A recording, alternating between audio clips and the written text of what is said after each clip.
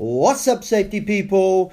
In the last podcast, we spoke about risk assessments. We're going to stick on the same trend, talking about risk and risk assessments. This time, we're going to talk about quantitative, and qualitative risk assessments.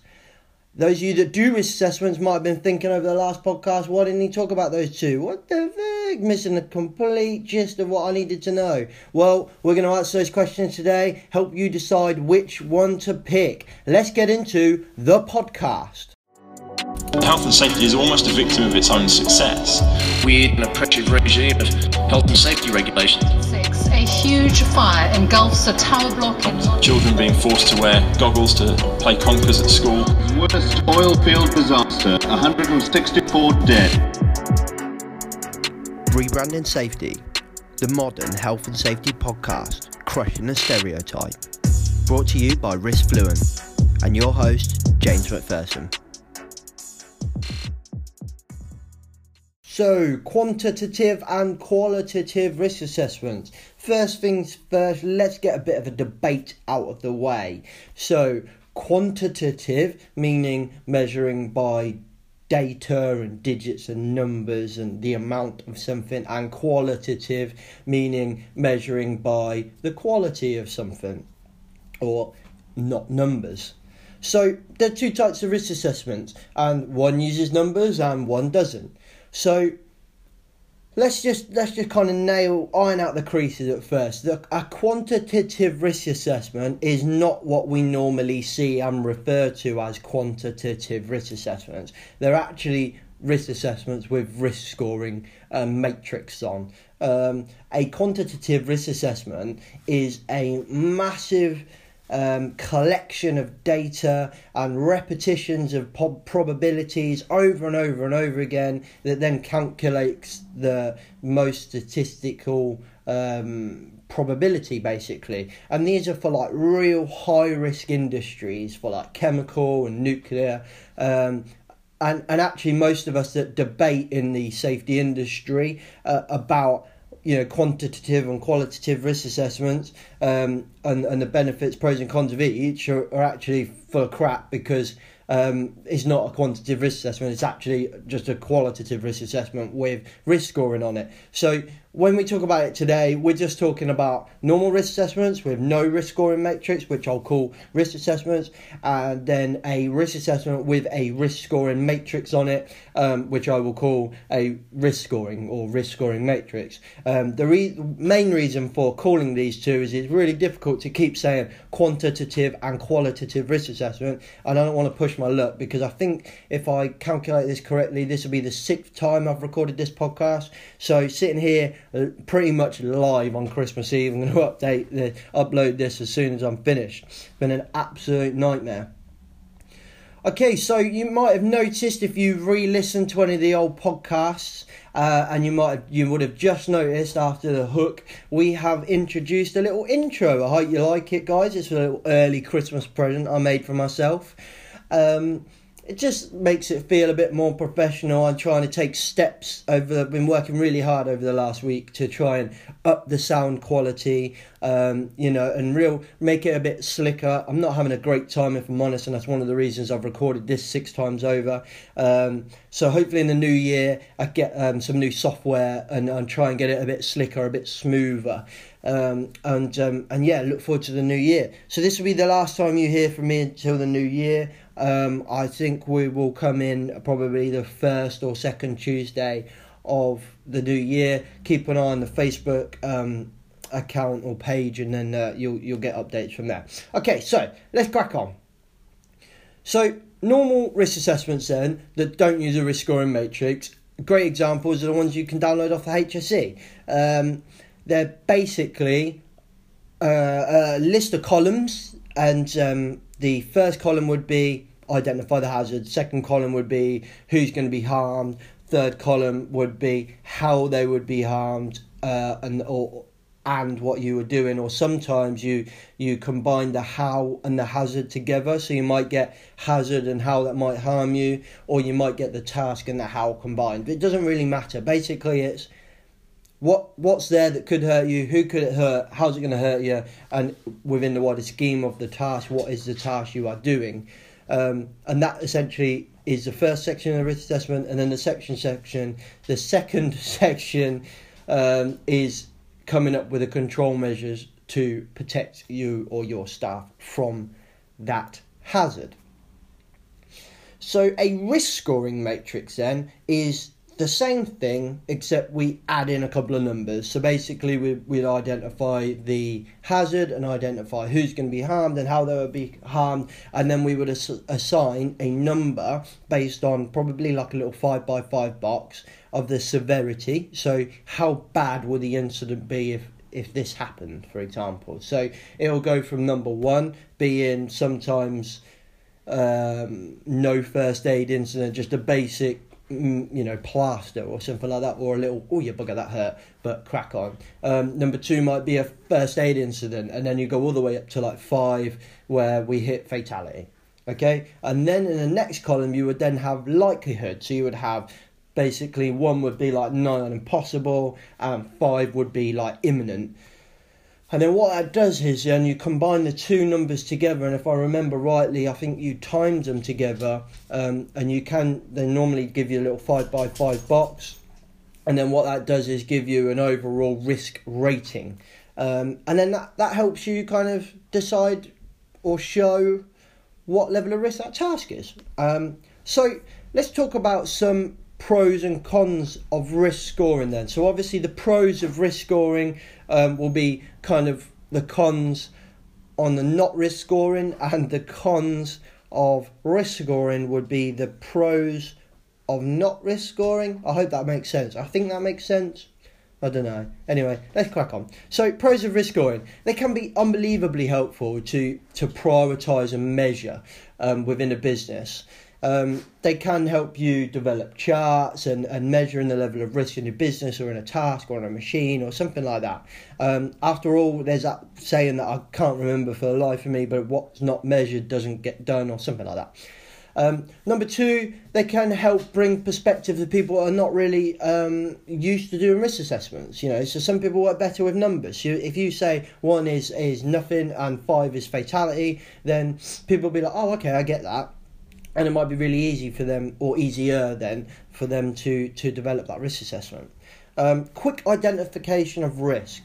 It is really easy, especially when you add RAG charts to it, like red, amber, greens, onto the end of it, to identify a high risk portion of a task or a high risk task within the business or something, because there's a big red box that says high or something like that. And that's really good, especially if you've got like really long drawn out risk assessments. So you might need, because you've got like, say, machineries normally have like a massive raft of risk assessments. So within that and within the tasks of running that machine, you might have the whole thing, and then within that there's one bit that's really high risk, and you can highlight that as high, and it's really easy to identify that nice and quickly. So let's talk about some cons then. In my experience, sometimes the number, or actually quite a lot of the time, the numbers can really distract you from the point of the risk assessment, which is mainly to highlight significant risks and control them. We spoke about that in the last risk assessment, didn't we? A lot of the times, people also overcomplicate the numbering system. So the most common is 5x5. I've seen some really crazy numbering systems over these. And the reason for that is the next con, which is because it can be really difficult to pick out of only 5 options, especially for severity. Sometimes, it's really on perception, and we spoke about perception of risk in the last one, didn't we? And then finally, it can encourage you sometimes to not do anything. So sometimes you'll do your calculation, and it might say, for example, some of the ones I've seen, it might say low risk equals no action. So you don't do anything, when actually it might be really easy for you to do something. It might be reasonably practicable for you to do something. Therefore, technically, you're not complying with the law. That aside, law aside, the point is it's really easy to do, so just do it. And the numbers and the numbering systems and the scoring systems and setting levels and stuff like that can really distract you from the main point of the risk assessment, and you end up doing a risk assessment for the sake of doing a risk assessment. So next we're going to talk about some examples, basically, or some scenarios, basically, about kind of trying to put those pros and cons into perspective. First things first, we've got to say that the HSE give you a template for a risk assessment, and it does not have a risk scoring basis. It does not have a risk scoring system on there. So that's them kind of saying to you, we're going to do it without the numbering systems. However, like I've said, there are clear benefits to using a risk scoring system, a numbering system, and I can understand why there's so many businesses out there that pick these up and run with them, because they do give businesses some clear benefits. So anyway, let's talk about some examples to really bring the points home. Okay, so if you're going to use the risk numbering system, here's an example where we might start to struggle.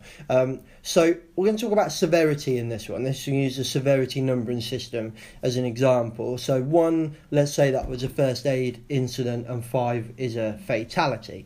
So if we're going to talk about a trip, yeah. So in my last podcast, I said that a trip is not normally a significant hazard or significant finding, therefore it shouldn't be on your risk assessment.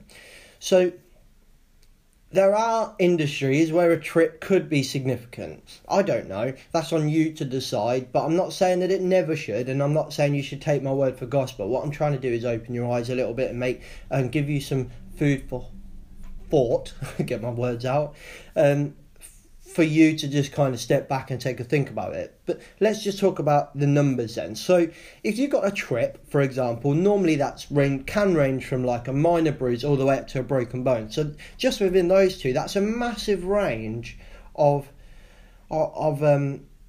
injuries, isn't it? I mean, we're talking minor bruise or broken bone. Then we're talking what broken bone? Broken pinky, broken thumb, broken wrist, broken arm, fingers and digits, not riddles. Any other bone is a riddle. That's just jumped up. So you might have, say, first aid incident, a broken bone non-riddle, a broken bone riddle. We're at 1, 2, 3. We're at 3 already. We've only got 2 more, and it's a fatality. We're sitting at fatality. And as much as it pains me to say, a trip could result in a death. It really could. Some crazy thing could happen.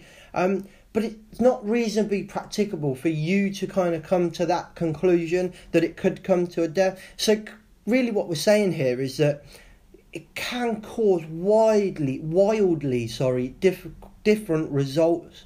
And that can result in panic sometimes. If you set something a high risk, it can cause just nightmares. I mean, if we look at the back of kind of Grenfell, and we think about, if you lived in a high-rise block of flats and you saw that on the news, and then you saw what people are saying about cladding, for example, there's cladding on your building, or you think there's cladding on your building, you could quite rightly start to panic. And that is a over-exaggerated example of what could happen in your business. You might say, one day, this is really high risk, and that caused an absolute panic, and then people say, we're not going to do that anymore, and we stop the process, and then you stop making products, and then that product then delays, that argument then delays a customer's delivery, then that customer goes elsewhere, and boom, we've lost a customer. And as we said in another podcast, safety is not the first thing that we think about. Safety is just habitual within our business, it's a habit. Yeah, our first priority is being a business and making a profit. Yeah, that's what businesses are. So let's not kid ourselves. And risk assessment should enable you to do that. So that's just one example of how perception of risk, as we spoke about in the last podcast as well, combine that with a risk numbering system can just blow something way out of proportion. The numbering systems can also take you away from reasonably practicable. So we talked about it earlier. So let's put an example to what I talked about earlier. We got a brightly coloured extension lead in a well-lit basement, for example, and that basement, let's say, it's only accessed once a year, for example. That then, quite rightly, would result in us identifying that risk as low, yeah? Therefore, nothing to be done. Or, therefore, it's not significant, and it probably wouldn't even go in writing on our risk assessment if we're doing it correctly, right? So, we add a numbering system to that, and that numbering system will produce a number, a risk number, and then that will produce an action. Yeah, so what that action normally is low brackets no action, or tolerable risk, or something like that. Okay, that then encourages you not to do something. You're like, I don't need to do anything because the numbers say it's a low risk and I don't need to do anything. So then you don't do anything and you don't move that extension lead. But actually, let's say, for example, that trip that we just spoke about does happen, right? And someone trips over and they do die, right? And you're thinking, well, I'm fine. I didn't put that on there because it's not a significant hazard, and you are correct.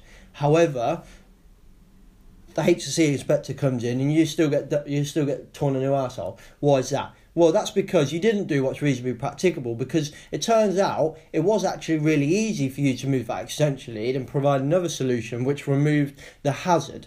Therefore, you didn't comply with the law. So, whilst I'm saying don't record all your significant hazards, and that's correct, what I'm also saying is don't just do nothing because it's not significant. What I'm saying is just do something if it is reasonable to do it. If you look at it and go, it's a low risk, but you know what? I could just plug it in that plug around the corner. We'd get the same job done, and the cable would run along the wall and not be a tripping hazard. You know, that's reasonably practicable, and that's the definition of a risk assessment. So some of you might be sitting there saying, it's not significant, I won't write it down, I won't consider it. I'm not saying you don't consider low risk items. What I'm saying is you don't record them and create yourself work.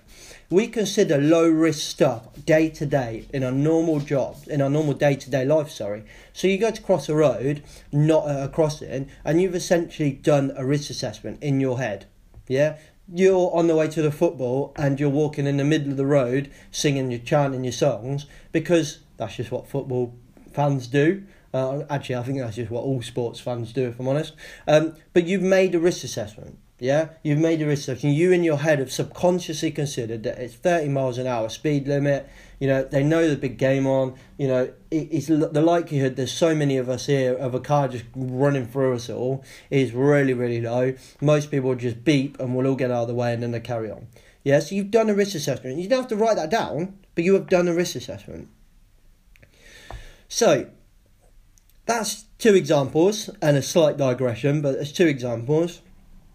So just to kind of tie that one example up, I'm not saying don't consider low risk items or insignificant risks. What I'm saying is you should record significant risk, and stuff that's not significant enough to put on your risk assessment, you should just either deal with or do what's reasonably practicable, or if it's not reasonably practicable, then you don't do something.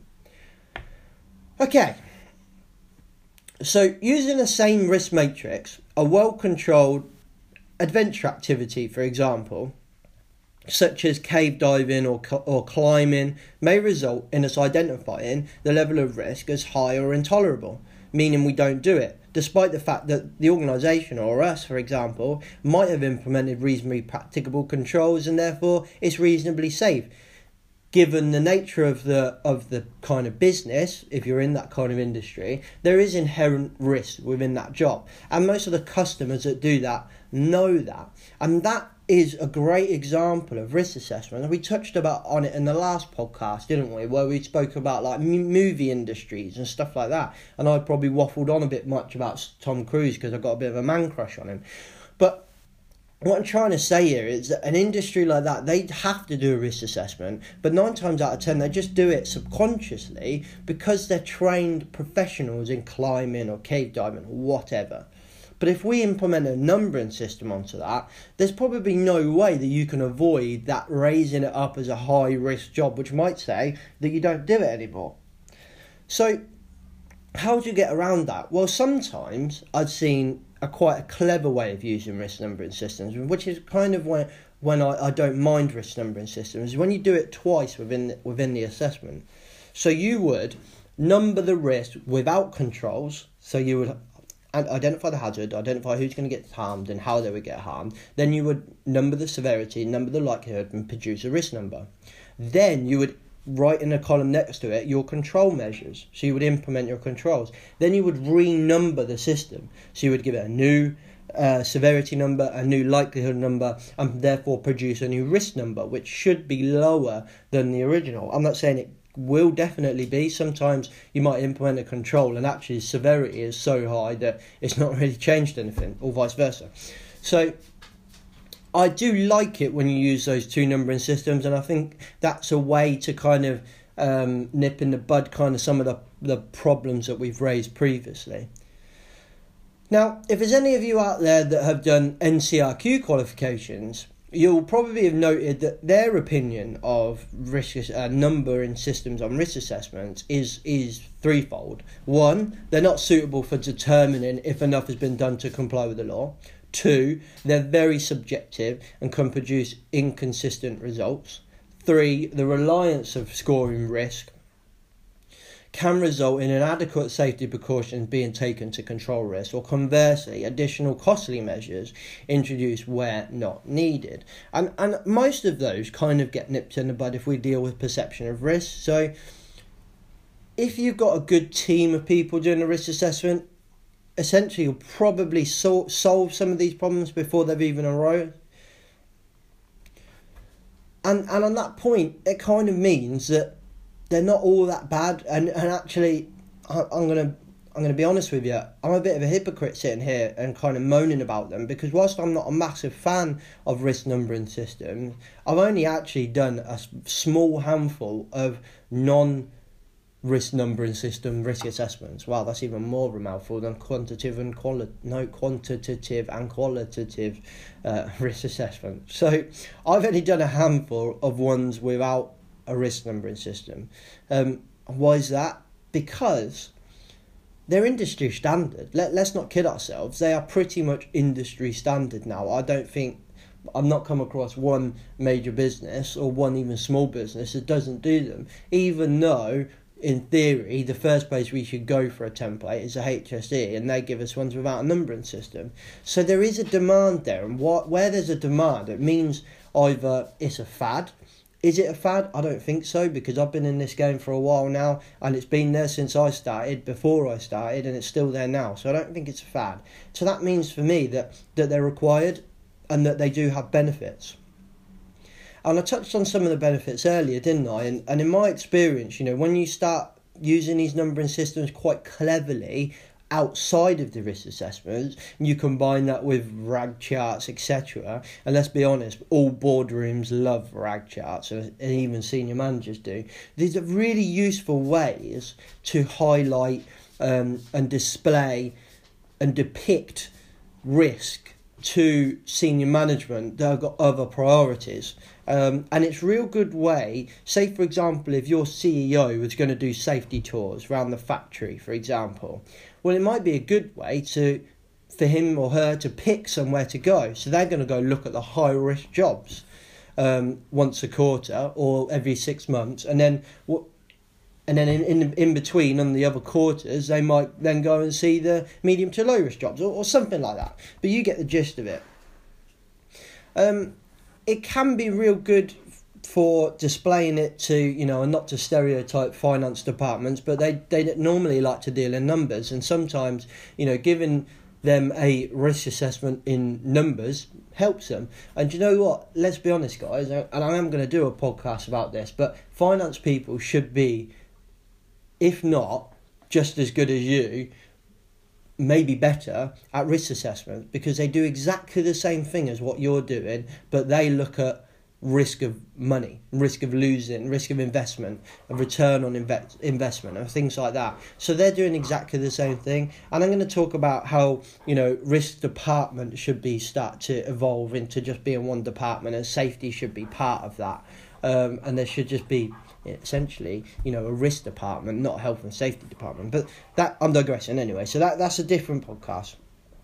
So we spoke about quite a bit, and in summary, kind of what I'm saying here is that whatever type of, excuse me, that wasn't, if you heard that wasn't me, it's my dog underneath the table, rubbing his eyes or whatever. He does this weird thing where he rolls on the floor. But now he decided for the first time ever to do it right underneath the table where I'm working. So this podcast is just cursed. So I'm just going to crack on and hope that you didn't hear that and you're just like, what is going on? So anyway, in summary, guys, people, what I'm saying here is it doesn't really matter what template you use. If you've got good training in place, you've got a good culture in place, it doesn't matter what you use, it really doesn't. And if one way benefits your business more than the other, then do it that way. I really don't care. I prefer you focus on what we spoke about in the last podcast. And you need to focus on building a culture. And whilst culture is a word that annoys me slightly, because we seem to all jump on it and we seem to say, oh yeah, well that's the culture, or yeah, we need to work on building a better culture. There's a lot more that goes into that, and I am going to talk about culture, and I am going to do a separate podcast on my kind of thinkings around culture. But just to kind of give you a couple of snippets of that, what we spoke about in the last podcast is essentially the first step, or one of the first steps, to building a positive culture. And it's not a positive safety culture, it should just be a positive culture within your business. Yeah, so a positive culture is everything: financial, it's operational, it's safety, it's absolutely everything, all in one. And the reason why I get a bit annoyed, because to build a good culture is actually thousands upon thousands of tiny little things that you might do right or wrong in your business, which will then inherently kind of affect your culture. And risk assessments is one of the biggest ones there. There is no magic wand for fixing your culture, unfortunately, but risk assessments, in my opinion, is one of the biggest, the closest things you'll get to that magic wand. If you go over the top on your risk assessment, you inherently straight away damage your culture. But if you don't do that, and you, whoever you are listening to this podcast, you are doing those risk assessments, and then outside of those risk assessments, you become the living embodiment of that positive culture that you imagine, that's infectious. And you will infect your colleagues on this culture, and it will start to spread. So be the living embodiment of the culture that you envision. Do your risk assessments of focusing on the things we spoke about in the last podcast, and essentially go out and spread the infection throughout your business. That's it, guys. That's the end of this podcast, and that's also the end of 2018 from Rebranding Safety, Risk Fluent, and myself, James McPherson. I hope you've enjoyed this podcast. We've talked about using and not using risk scoring matrices. Oh, do you know what? I can't get my words out on this podcast. It seems to be cursed. I'd like to probably say on that note, I apologise for the quality of this podcast, because it is terrible. It's all over the place. It's messy. And it got to a point, guys, sixth time over, where I'm just like, do you know what? I'm just rolling with this. So for anything you hear in the background, or noises, or weird sounds, or mismatched words, I do apologise, but I've just given up. It's on a positive note. I've been trying to improve the quality of the audio for you guys and the overall kind of professionalism, of the podcast. So yeah, that's it. We talked about risk assessments in the last two. I think in the new year, you'll probably hear from me first or second week of the new year. Keep your eye out on Facebook and Twitter. We'll let you know. But I think we'll continue the trend of risk assessing and risk management and risk as a concept. I think there's a lot to talk about around that kind of one word, risk. But yeah, so it's Christmas Eve. Enjoy yourselves. Have a lovely Christmas and an amazing New Year. It's my favourite time of the year. I think it's the only time where most people in England are quite nice to each other. And it's the only time of the year that weirdos like me and my mum that say hello to everyone on a dog walk get hellos back and not weird looks. So yeah, enjoy yourself, be with friends, be with family, give gifts, receive gifts and whatever. If you don't celebrate Christmas, I hope you got some time off and you enjoy the holidays. If you haven't got time off, then I hope everyone's being nice and it's not as bad as a normal day. I hope it's lenient on you. So I'll see you in the new year, guys. Have a great time. Thanks for listening. Lots of love. Bye bye.